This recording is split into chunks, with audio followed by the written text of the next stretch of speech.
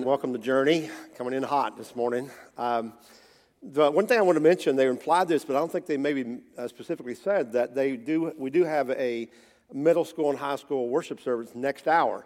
Refer to that, but so they have Wednesday nights and then Sunday morning at 11. So encourage you to take advantage of that opportunity as well. And really proud of our students, proud of you guys for getting up and sharing about that.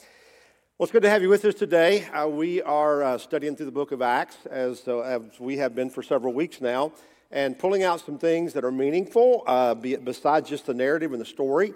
Time to talk about what God may teach us individually, specifically through our scriptures. And we're going to be doing the same this morning. You know, a few years ago, one of my favorite authors, his name is James Emery White, he wrote a book entitled The Rise of the Nuns, and it kind of sounds like a rebellion of female Catholic ministry workers. That's not what it's about at all. It actually is a look at how people currently view faith and spirituality. Whenever people are asked about their religious preferences, more and more people describe themselves as none or having nothing in particular. So that's the rise of the nuns. More and more people define themselves in that way. Today, the nuns number about 28% of all adults in the United States. 15 years ago, it was like 15%, but that's a huge increase. And in fact, that group of people is the largest religious cohort in America. In the United States, 24 people would say that they're evangelical Protestants, 23% would say they were Catholics, and 28% would say none or nothing in particular. Now, of these people that are called nuns, we'll call them that, many of them are obviously not atheists. They believe in God. They believe there is a higher power of some sort, consider themselves to be spiritual, but if they say they believe in God, it's not the God of the Bible that we might believe in and preach about.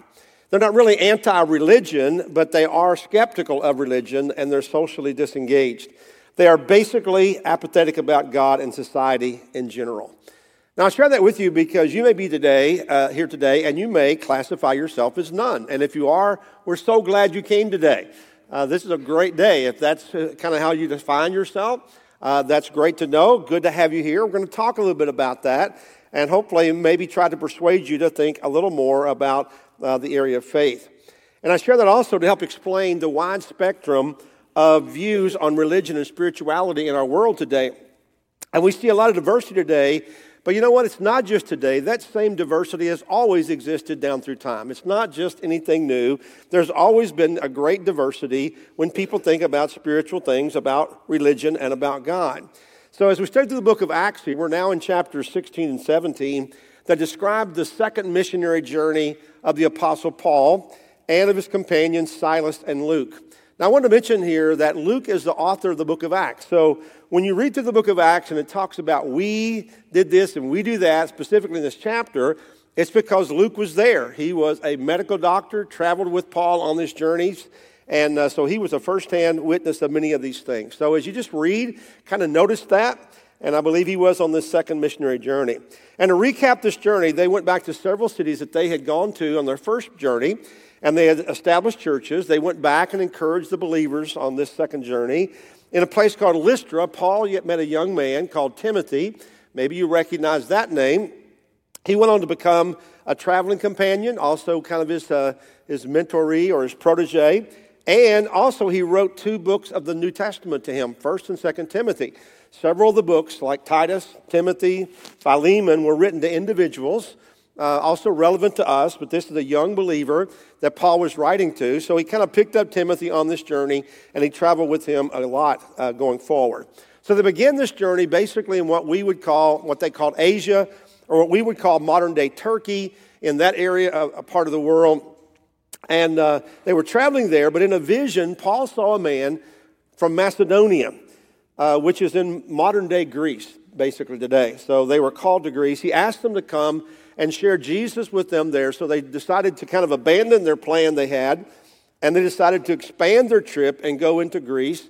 And there they went into Greece and visited several cities, including Philippi. We talked about it last week a little bit, Thessalonica, and Berea. Now, Berea was noteworthy because this was a city that took their faith very seriously. In fact, it says this about them. Now, the Berean Jews were of more noble character than those in Thessalonica, For they received the message with great eagerness and examined the scriptures every day to see if what Paul said was true. As a result, many of them believed, as did the number of prominent Greek women and many Greek men.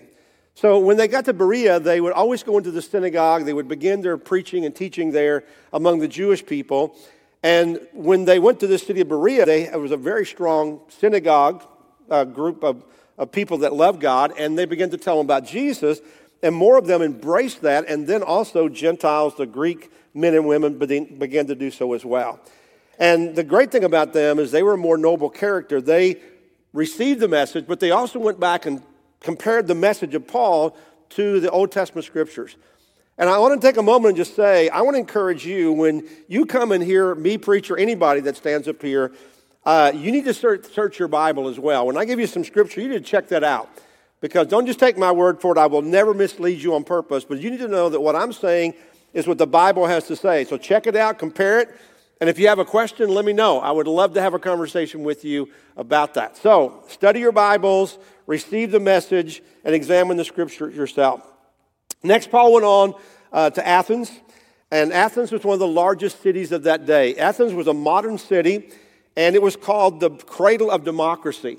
And that's kind of interesting because we've been talking about a world where the Roman government was in control. So it was kind of a dictatorship. But keep in mind that before the Romans had been the Greeks. Alexander the Greek, great power. So he had established in Greece this the democracy. So Athens was a different city in that way. It was more of what we might think of today. The people would help rule the city and the country. So it was a cradle of democracy. It was also called the birthplace of philosophy. So Athens was a city that was very diverse in population. It was a city of artistic beauty, of magnificent architecture. If you think about all the Greek architecture, that's the kind of place that it was, just huge facilities, buildings. They had a stadium, they had a large theater, they had a large musical hall, they had many luxuries, a lot of advancements. This was a very advanced, prosperous city. And the people in Athens thought of themselves as very sophisticated and very elite and very wise. They had a body of leaders. As I said, they were a democracy, so they had a body of leaders that had extensive authority over the government, over the leadership, over the civil and religious life of the city that was called the Areopagus. So the Areopagus was their kind of their body of government. But perhaps the most notable thing about the city of Athens is that they had a fascination and obsession with the Greek gods, which makes sense, right? Because it was Greece, and because they had been under, this whole platform of gods and goddesses and everything else.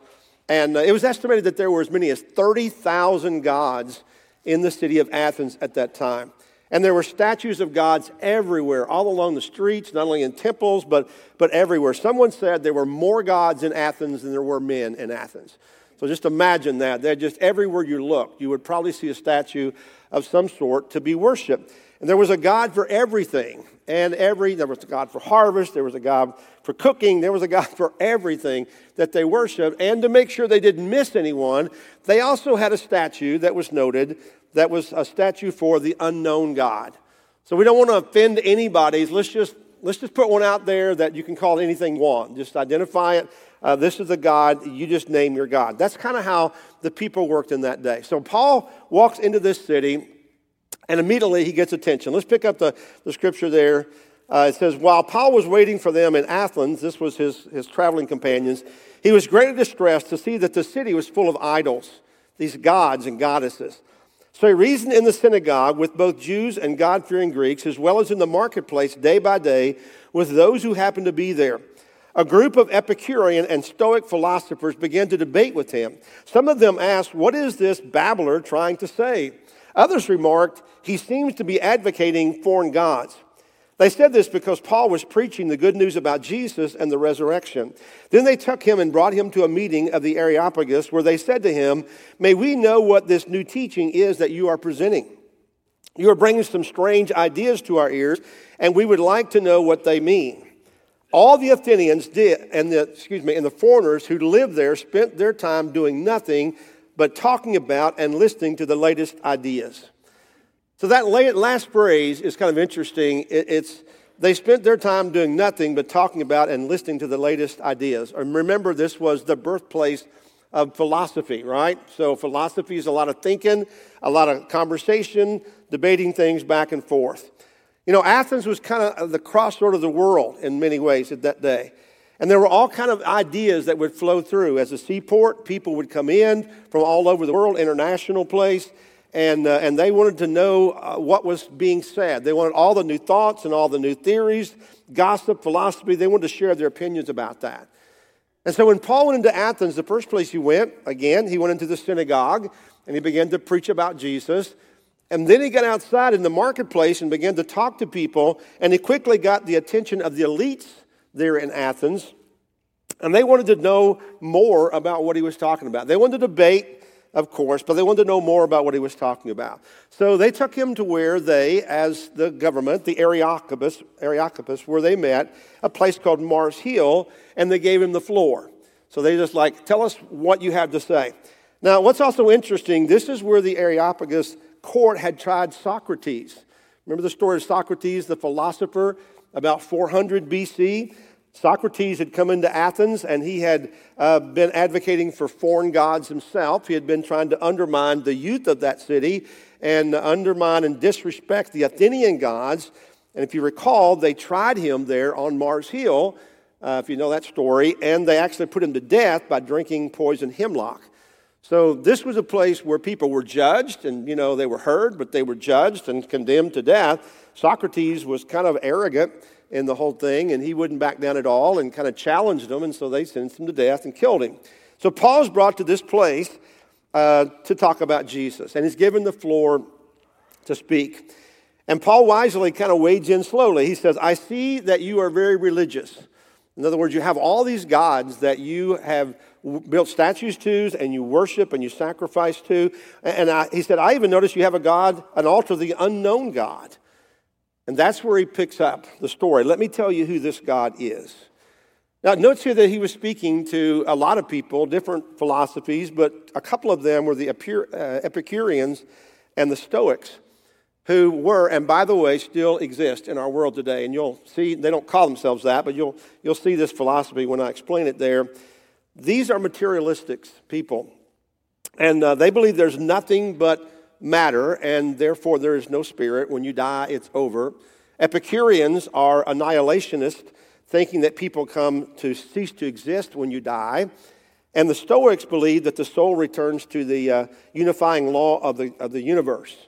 And so basically there is no afterlife, is what both of them believe. But so either way, both of them agree that resurrection and final judgment of people do not exist. Now, there are a lot of people like that today. We don't call them Epicureans and Stoics, but there are many people who think that when you die, it's all over with. But we know that there is the body and there is the spirit. The body ceases to exist, but the spirit lives on indefinitely. So we got to understand that, and that's what Paul's going to try to address. He's talking about the resurrection here. Paul's very clever. Paul knows that there's a history in this place, that they could have sentenced him to death there. And he knows that his mission is not over yet, so he kind of, I'm not going to say he soft sells it, but he is wise in sharing what he's going to share, as we'll talk about here in a moment. So what Paul does, instead of condemning all their gods, which he could have done, and maybe, eventually did, he first of all merely compares this unknown God to the creator God he worships. Let me tell you who the God you're wondering about, who you don't know. Let me tell you who that God is. And I think that's the word we need today. We need to know who God is.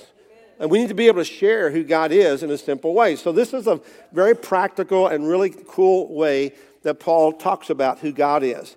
And I think our world needs to know about our God. There are two main things that Paul wants to communicate with them. The first one is who God really is. Who is God? And so in verse 24, it says, the God who made the world and everything in it is the Lord of heaven and earth, and does not live in temples built by human hands. And he is not served by human hand as if he needed anything. Rather, he himself gives everyone life and breath and everything else. From one man he made all the nations that they should inhabit the whole earth, and he marked out their appointed times in history and the boundaries of their lands. God did this so that they would seek him and perhaps reach out for him and find him, though he is not far from any of us. For in him we live and move and have our being. As some of your own poets have said, we are his offspring. Therefore, since we are God's offspring, we should not think that this divine being is like gold or silver or stone, an image made by human design and skill. So in these verses, I want to share 5 things that Paul tells us about God, 5 attributes of God. The first thing is God's existence, the fact that God is real. There is a God. And whenever Paul begins to talk about this, he says, you know what? God is real, and he may not say this, but basically what he's implying, unlike all the other gods that you were worshiping, all these other idols and statues. You see, their gods were creations of their own hands and their own imagination. Most of our gods that we, little g gods, are our own creation, what we want. And basically, these gods never lived as human beings. There was never a man named Zeus or Hermes, those people never lived. They simply made them up, their own creation. The true God, however, lives, existed, and created everything and is Lord of heaven and earth. Genesis 1:1, in the beginning, God created the heavens and the earth. So God created everything. None of their gods claimed to create anything. Our belief in God is primarily a faith, but we have so many other evidences in our creation that there has to be an intelligent creator.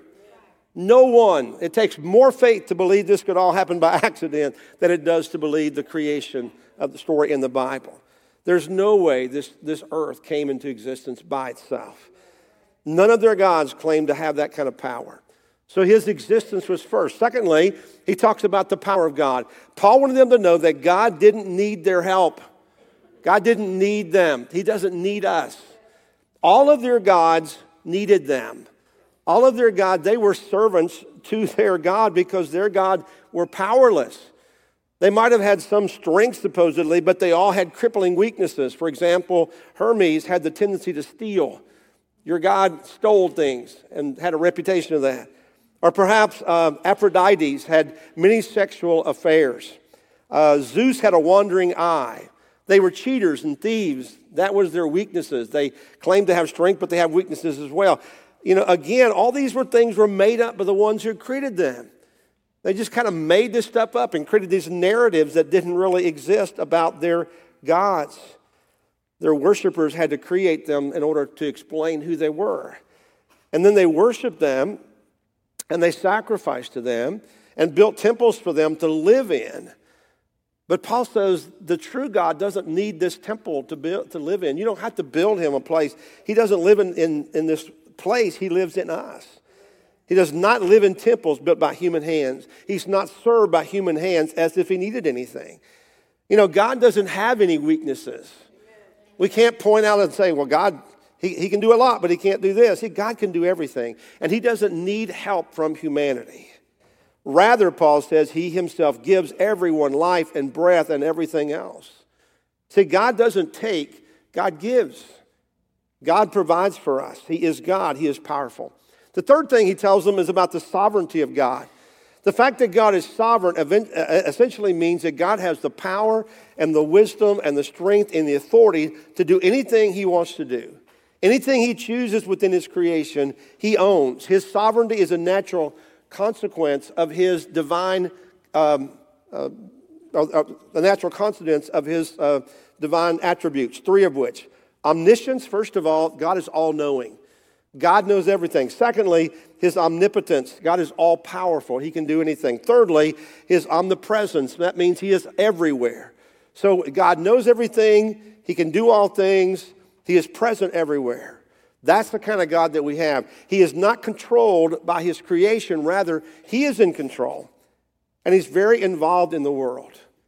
God made all the nations, Paul said, that they would inhabit the whole earth. And he marked out their appointed times in history and the boundaries of their lands. In other words, God is the one who established the nations. And then he divided people up, the Tower of Babel into languages and lands. And God did all that thing. That's the kind of God that he is. And he has the sovereign power to determine those things. Fourthly, he talks about the intentions of God. God did this, he said, so that they would seek him and perhaps reach out for him and find him, though he's not far from any one of us. God is not an elusive God that doesn't want to be found. He doesn't hide from us. He displays his majesty, his power, and his intention is that we would seek him and find him. Romans chapter 1 says, what may be known about God's plan is plain to them because God has made it plain to them. For since the creation of the world, God's invisible qualities, his eternal power and divine nature have been clearly seen, being understood from what has been made, so that people are without excuse. In other words, God made everything to display himself and show himself to us today. If you see a building, you know there was a builder.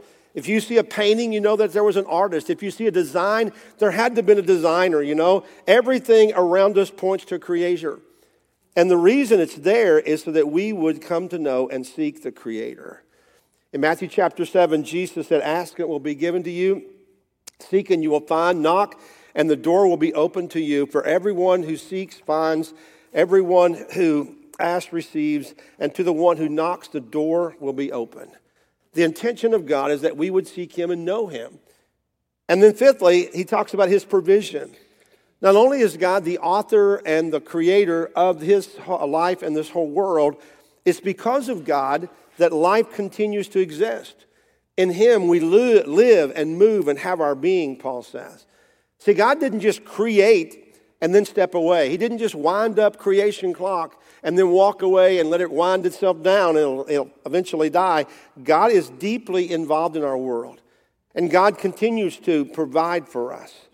The Bible says that every good and every perfect gift is from above, coming down from the Father of lights. So every good thing that happens to us is from God. His provision is overall. And then Paul adds, we should not think that the divine being is like gold or silver or stone, an image made by human design and skill. In other words, we don't make the statues of God to worship him. He's not made out of stone or wood or anything else that we design.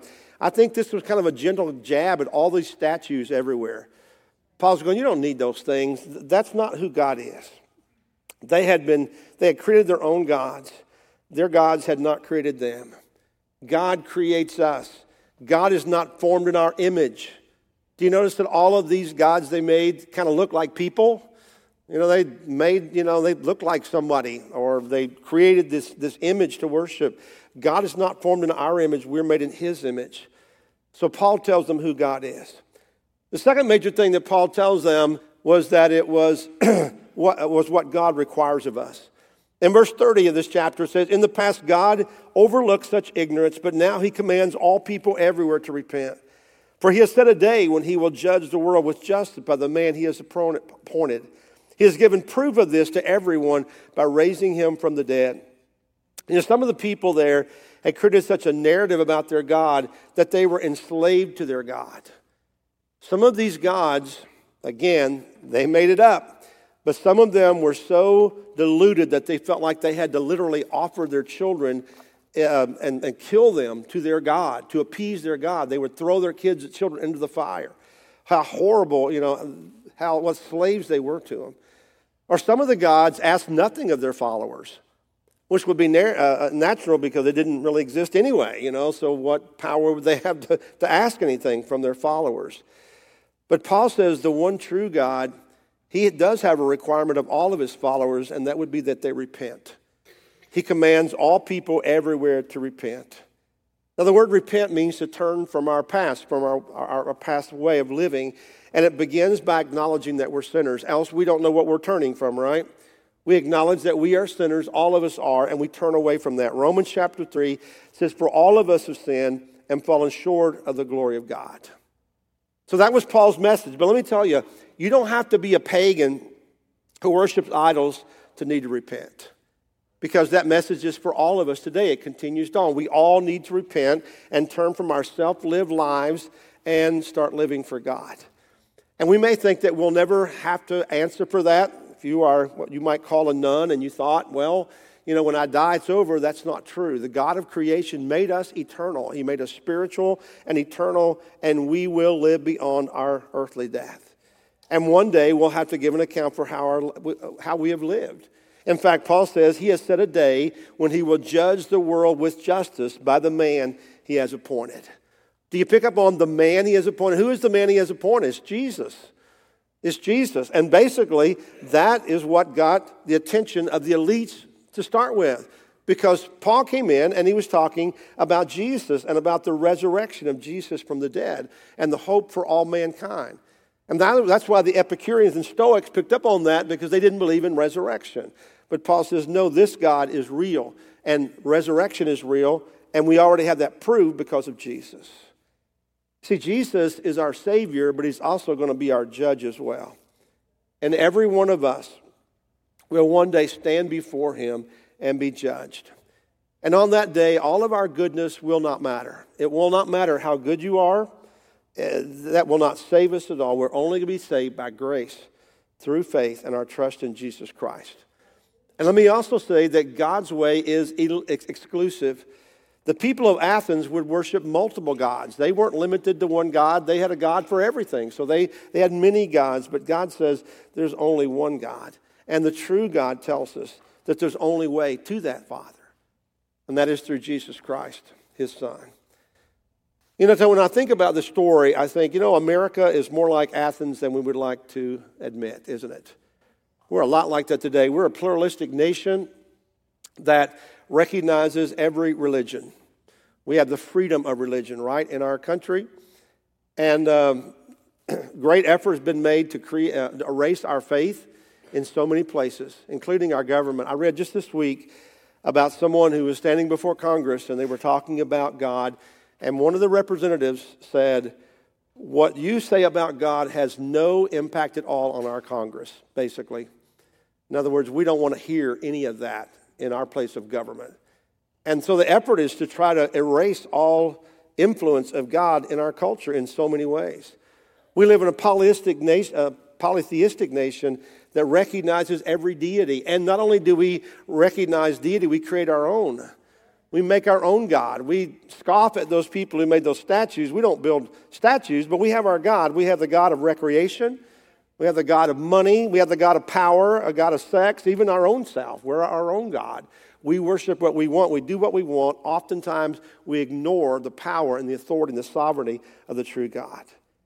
And we live in a mystical nation that's fascinated with spiritualism, a spiritualistic place. I was thinking this week how bizarre it is, all the different diverse ways that people think about spirituality. We have people who claim to be spiritual but not religious. Oh, I'm spiritual but I'm not religious. We hear that all the time. Many claim no religion, would also claim, however, to be very spiritual. We have people who are religious but not spiritual, religious but not Christian, spiritual but not Christian. It's endless, isn't it? How people define themselves. Well, let me tell you like this. I don't want to be religious either, because religion is empty, and religion is just going through the motions. Religion is not going to save us. There are plenty of people who are going through the motions who don't know Jesus. Spirituality without Jesus is hopeless. When I think about our world today, it sounds to me a lot like Athens.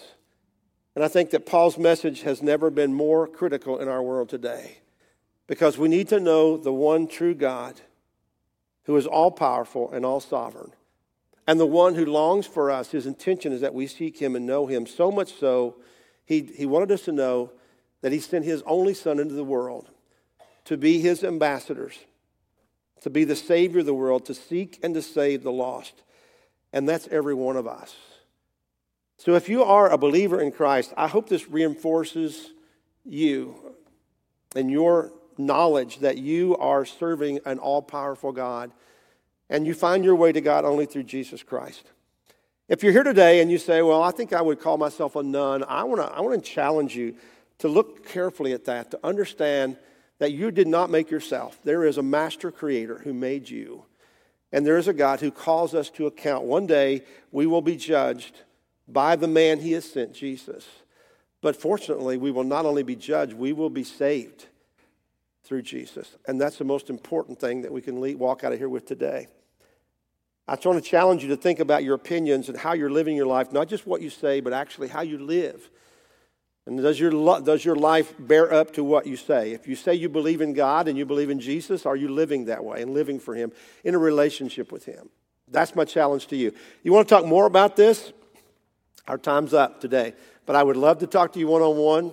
I'd love to reason with you just like they did, Paul and them. I'd love to talk this through and see where you are and maybe what we can find for your next step on your journey. I'm going to be up front. Tony will be here. We'll be available to talk and pray with you if you want to come up and just talk, or you want to give me a shout sometime this week. Would love to do this. The most important topic in the world, more important than any money, job, anything at all, is Jesus. Let's pray together. Father, thank you for your word. Lord, thank you for this story, this account in the book of Acts about Paul, who bravely stood up against a lot of people, basically on his own, to be able to defend you and to be able to talk about Jesus. Lord, I thank you for that kind of courage, and I pray you'll give us that courage in our lives today, wherever we might go, at work, at school, that, Lord, we would talk about and share who is the true God and who is our Savior. Lord, I pray if there are those here this morning who want and need to make a step in their journey, that, God, you give them the courage to do that. And I pray these things in Christ's name. Amen.